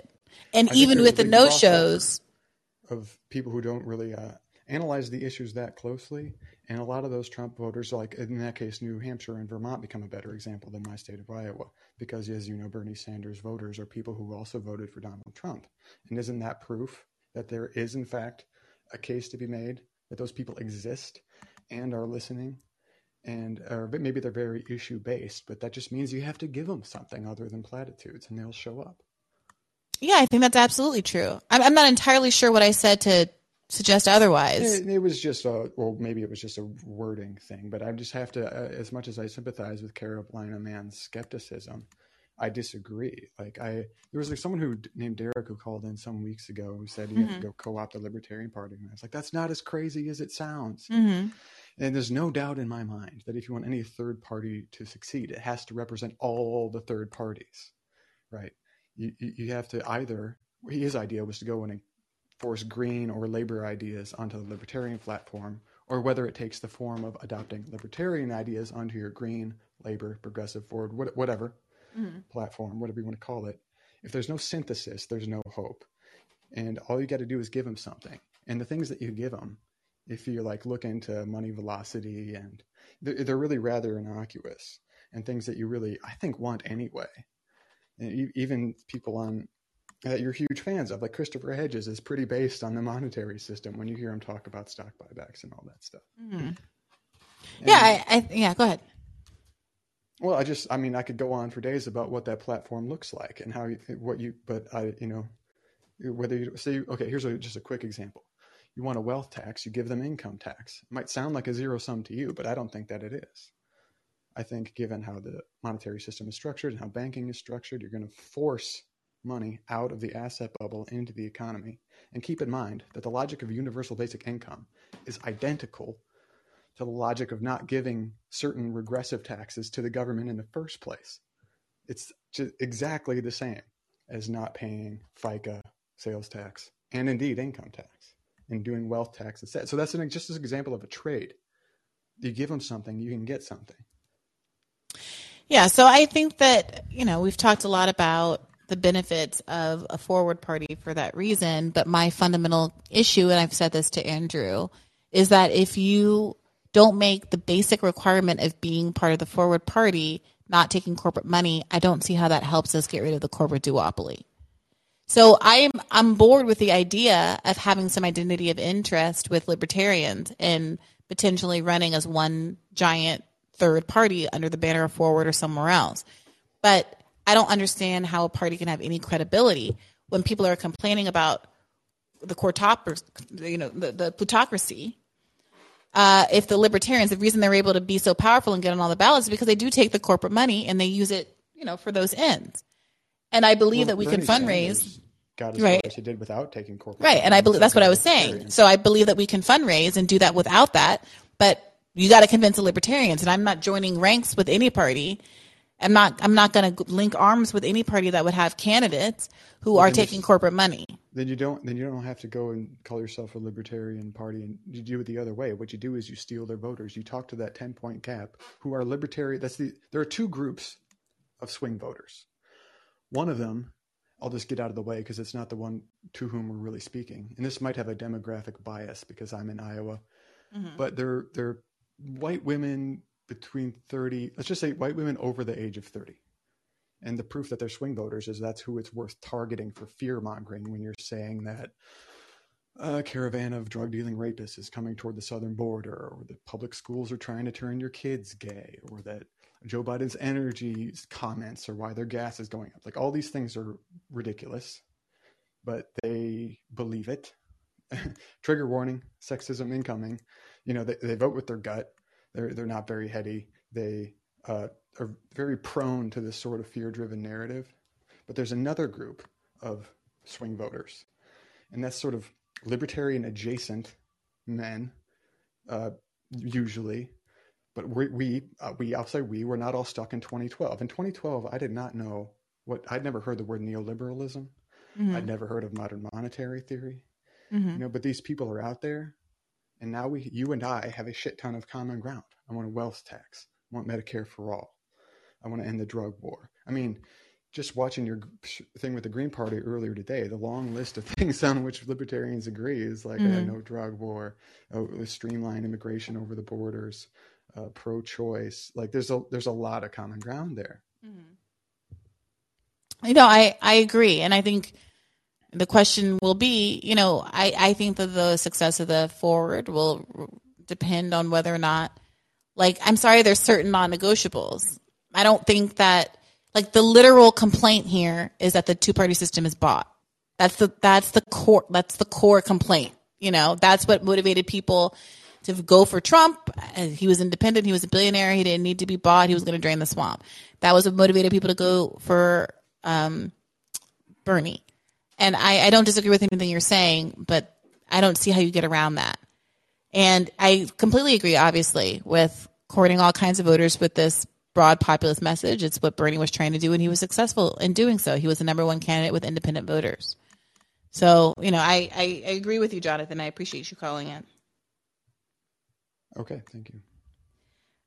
Rika, how you doing? Oh, I caught you off guard. I hopped to the back. Rika, if you're not ready, get back in line and I'll try you again. Jess, what's on your mind? Jess, can you unmute yourself? I try for a little gender parity, and this is what I get. Jess, if you get back in line, if this isn't a good moment, I will come for you as well. Amanda, what's on your mind? Hey, Bree. How you doing today? I'm doing all right. I really enjoyed that interview. It was it lifted me to my spirits about what might be possible. One of the things that Matthew Ho said that I thought was kind of amazing was he said the status quo is deadly. Yeah. Just was because it just hit so hard without being specific, And Yeah, for sure. So when I was in high school, Duran Duran was like a thing, right? And all my girlfriends had a favorite member of Duran Duran. Either you liked Simon or you liked this is analogous to New Kids on the Block or BT, whatever, the Spice Girls. You pick the one that you identify with, right?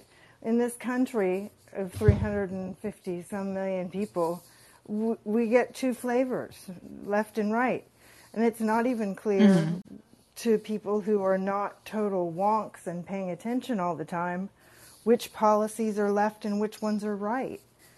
I mean, it's a giant mishmash, and everybody can tell the system's broken.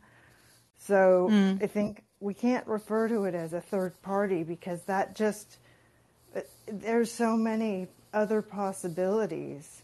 I liked what Jill Stein said about elect left, but I think you could do something like a voters' union, but it would have to be decentralized because every time you go in a direction where you have something that the Democrats or the Republicans can put a target on it and kill it, right? But if it's decentralized and every state is unique in the way that they do it's a thing because of the Constitution. Although there's, I don't know if you heard about the Moore versus Harper, the independent state legislatures case with the Supreme Court. So I was just listening to a podcast about it. And I'm not a lawyer, but it's about that the state legislature, the strict reading of the Constitution is that state legislatures have the sole authority to appoint electors for president. So they can totally ignore the public's will of the popular vote. Apparently that's something that's coming up. But if you get something that's kind of decentralized but has some help building the original structure of it, you could just, you could get information out in the primaries so you can get somebody that's not the establishment, right? Which is part of the problem because now half the primaries are already over. So you get who you get. Yeah, so are you talking about people, you're saying that running as a Green Party candidate or a third-party outsider candidate presents too much of a target for Dems, and that you do think that people should run on a Democratic Party line but have some other way to identify themselves as, political outsider or something else? Right. Like I live in California, and there I did get that the flyer that Jill Stein talked about that recommended certain left candidates for different local offices. And that kind of thing is really helpful, but it takes some people who are ready to do it, right? And it's staying decentralized but building coalitions might help. But I'm just gonna, one of the things. So I've been listening so much to your podcast that I forgot that at the very beginning of the. So I don't think that forming a party, whether you want to call it a third party or an alternative, just one party is just reminds me of Audre Lorde's quote. The master's tools will never dismantle the master's house. We have to do it from outside, right? Mm-hmm. And she also said revolution is not a one-time event. You must have community to have liberation. This is why places like Callin are so fantastic. I just want to drop one other radical idea. Okay. Instead of trying to control campaign finance, what if we controlled the time that campaign money could be collected and or spent into the economy? Like you say, only 180 days before. So no campaign funds in between these periods.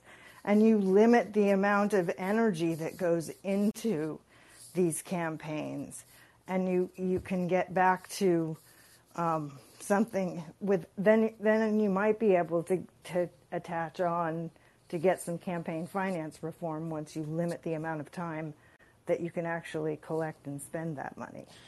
Yeah, I mean, I think, other countries have much more limited campaign periods, and I think that's good. The problem is, in the United States, that's kind of that's all campaign finance reform. I mean, that they can't manage that either. They can't manage to get that either. So I think it's great, but I don't know that it's more easy to achieve that than other kinds of campaign finance reforms. The problem is we have two parties that neither of which wants it. Barack Obama and John McCain were supposed to be famously aligned on campaign finance reform, and as soon as Obama won the primary, and it became clear how advantageous, what a great fundraiser he was, he reneged in a heartbeat, and John McCain was literally standing on the stage with his arms akimbo, like, whoa, what just happened? So yeah, no, but I agree, and I think that your Audre Lorde quotes are important, especially the point about community and the sustained nature of it, which again was why Barack Obama was so disappointed in shutting down his organization. But I would like to. What do you think about the idea of something like a voters' union? I guess. Well, tell me more about that. I don't know that I like. So I guess you could say the League of Women Voters would be kind of analogous, but it would be not a political party, but an organization that would help vet candidates regardless of party, whether they're local or running for federal office. But I guess now that I'm thinking about it, probably the League of Women Voters fits that slot. It just doesn't seem like they've been very effective or active recently. Maybe that's just me.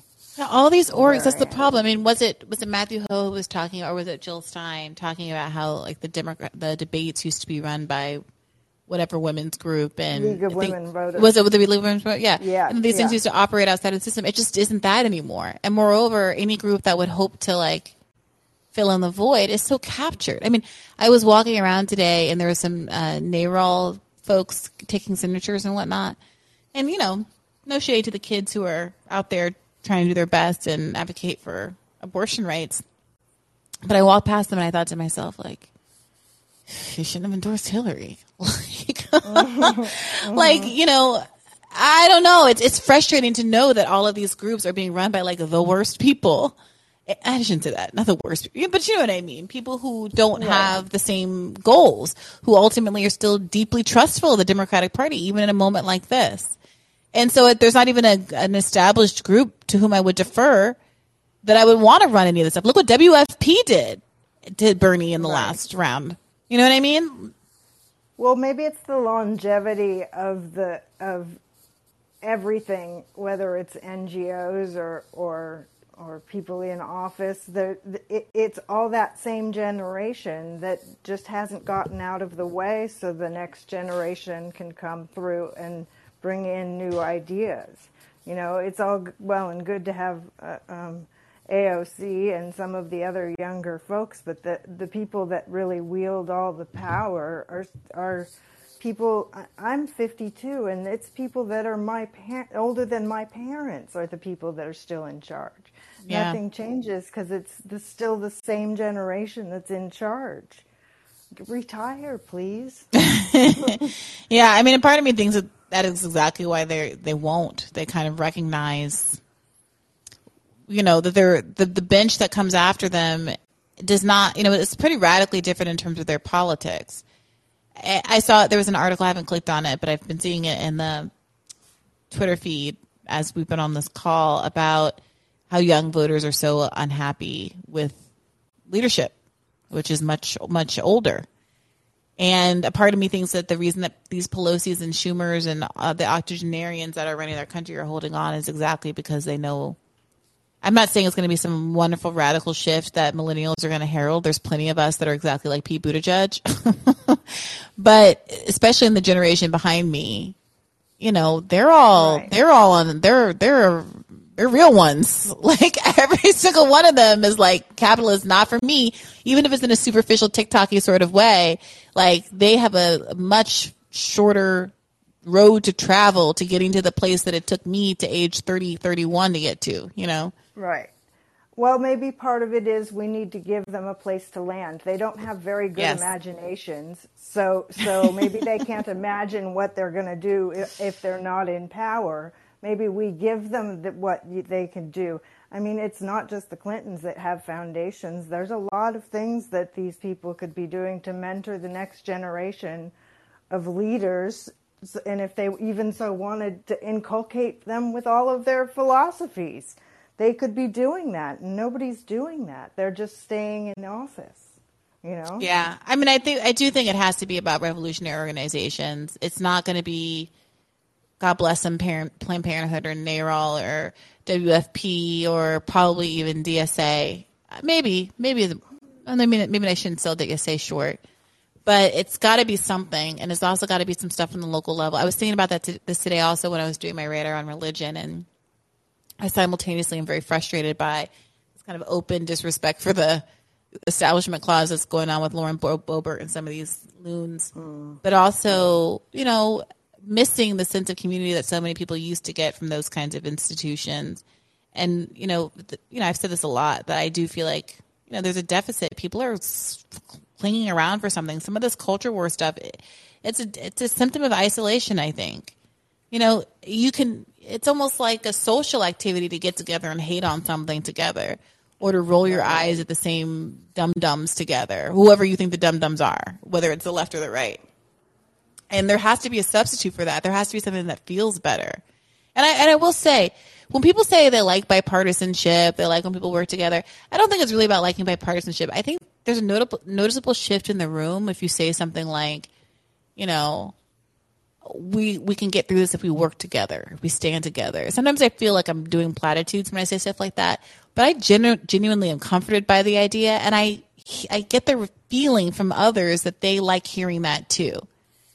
And I don't know, when I hear conservatives say stuff about how like, oh, I just like the Hill or whatever because it's two people who can talk without screaming, and I'm tired of all the divisiveness and stuff like that. I used to kind of roll my eyes at it like, oh, you just want the people who are having their rights stripped away in these horrible ways to be docile and quiet about it and have a polite conversation when there's something polite about it.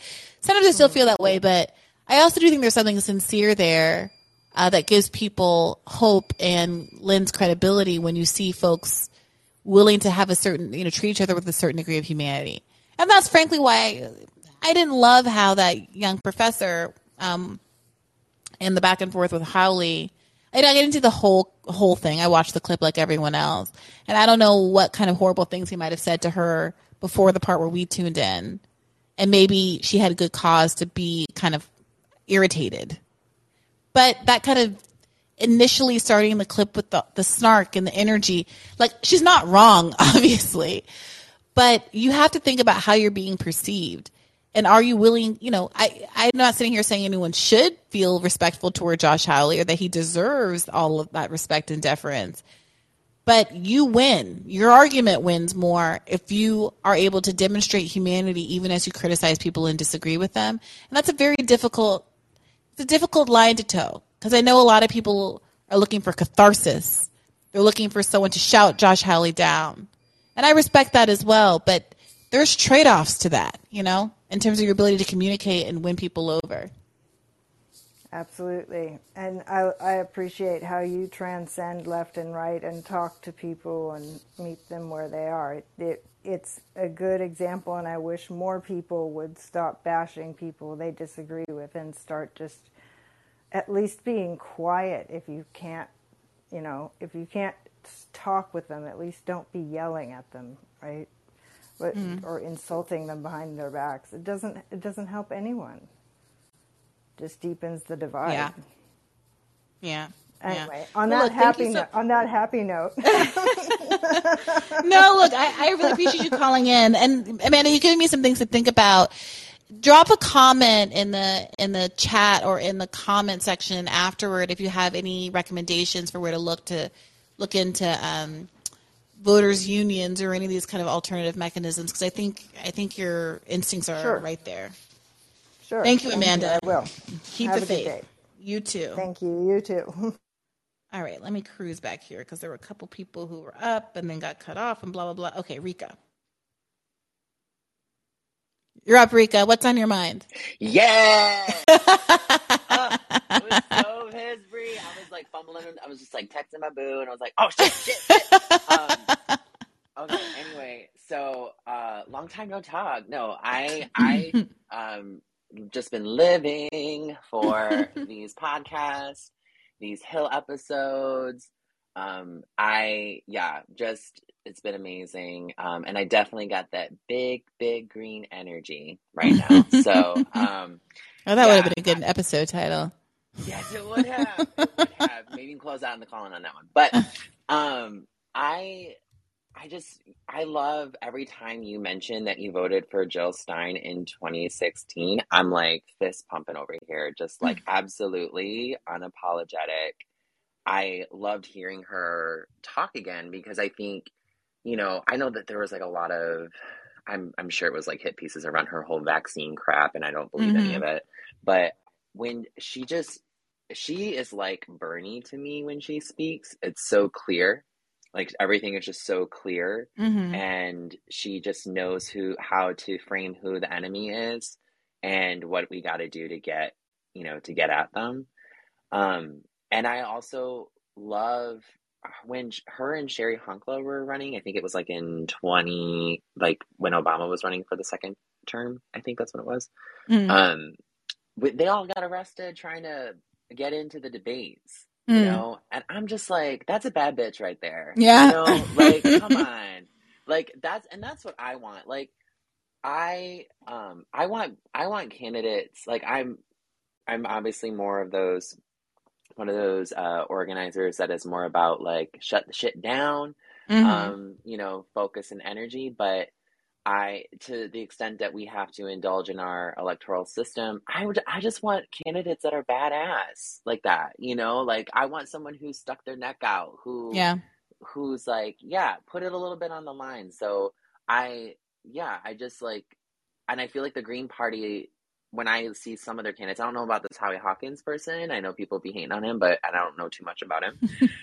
But I really appreciate that, like, they got Rosa Clemente, right? They got Ajamu, like, I'm like, yes, that's what I want. So I'm here for it. Green 2024, baby. Let's go. Yeah, I do. I didn't mean to like come down hard on, was it Daryl?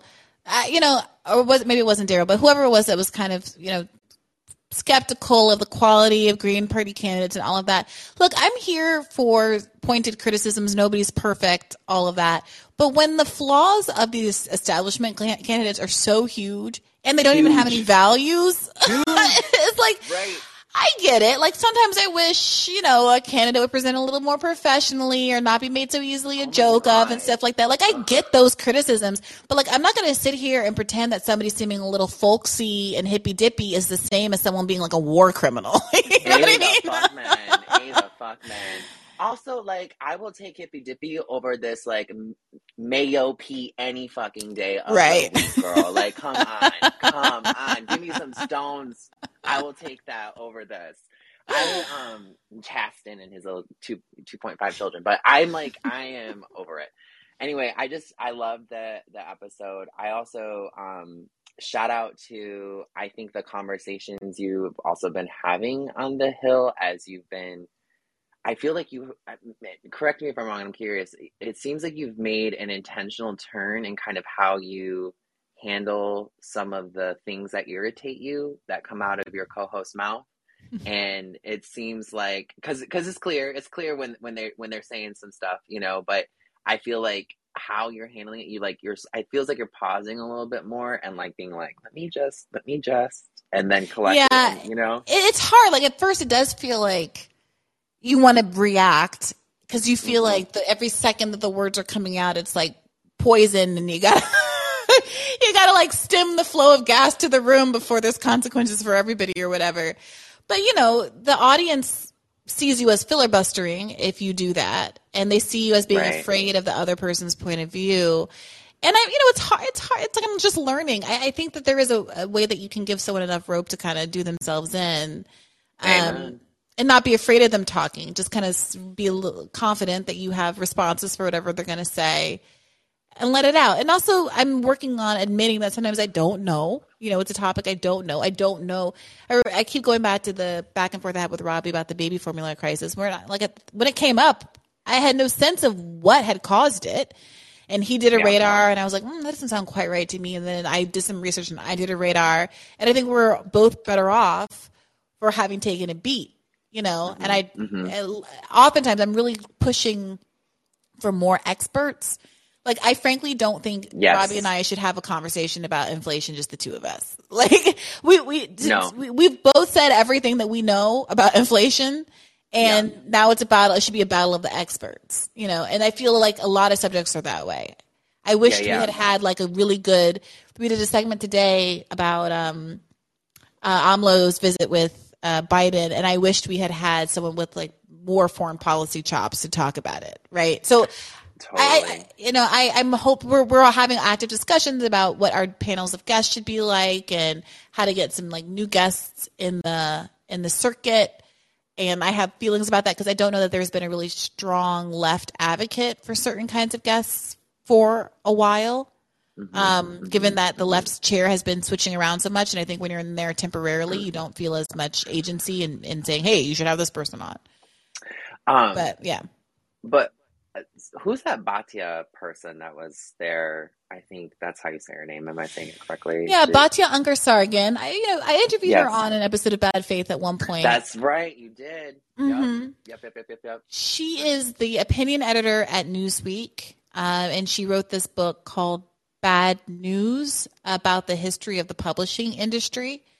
And she self-describes as a leftist, but as we talked about on the show, I feel like I disagree with her on some things. She is very against. She says that student debt cancellation is a regressive policy.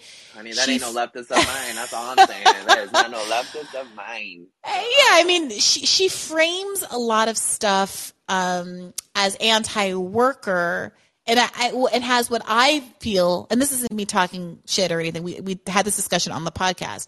Yeah. I feel like she engages in what I perceive to be a kind of faux valorization of this kind of like idea of a working class person. Absolutely. As an excuse to not offer them mobility to live whatever kind of life they want to live.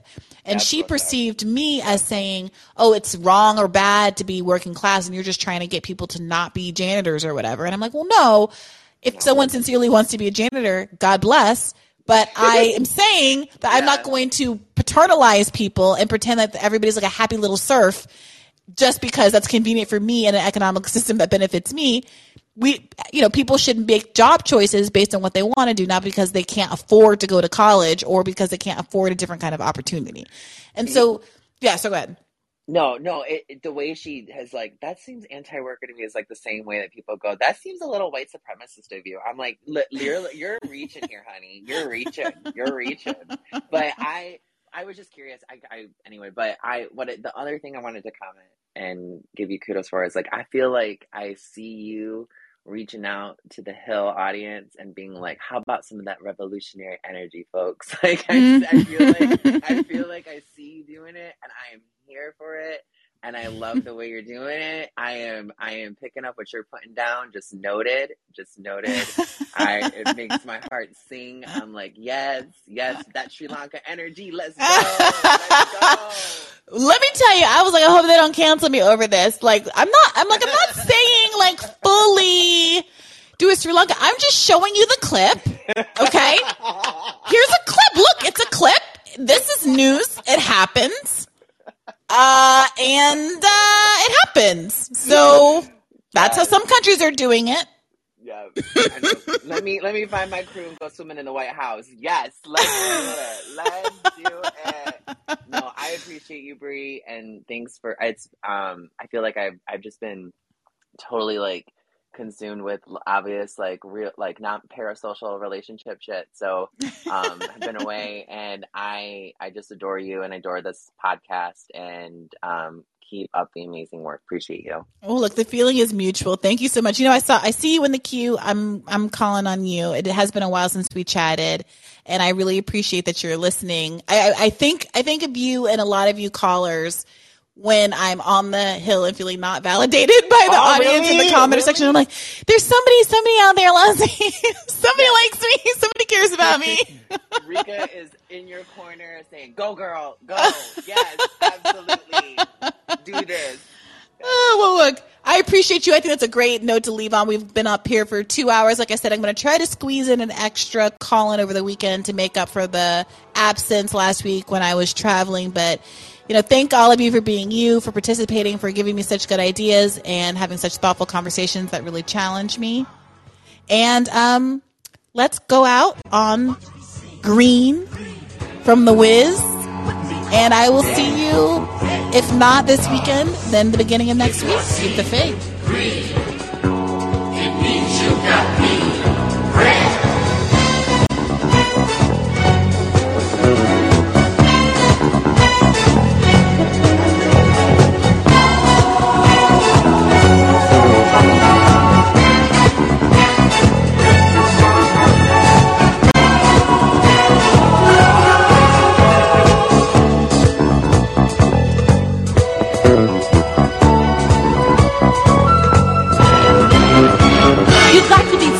Green to show that your stuff's laid. If you're not seeing green, you better be wearing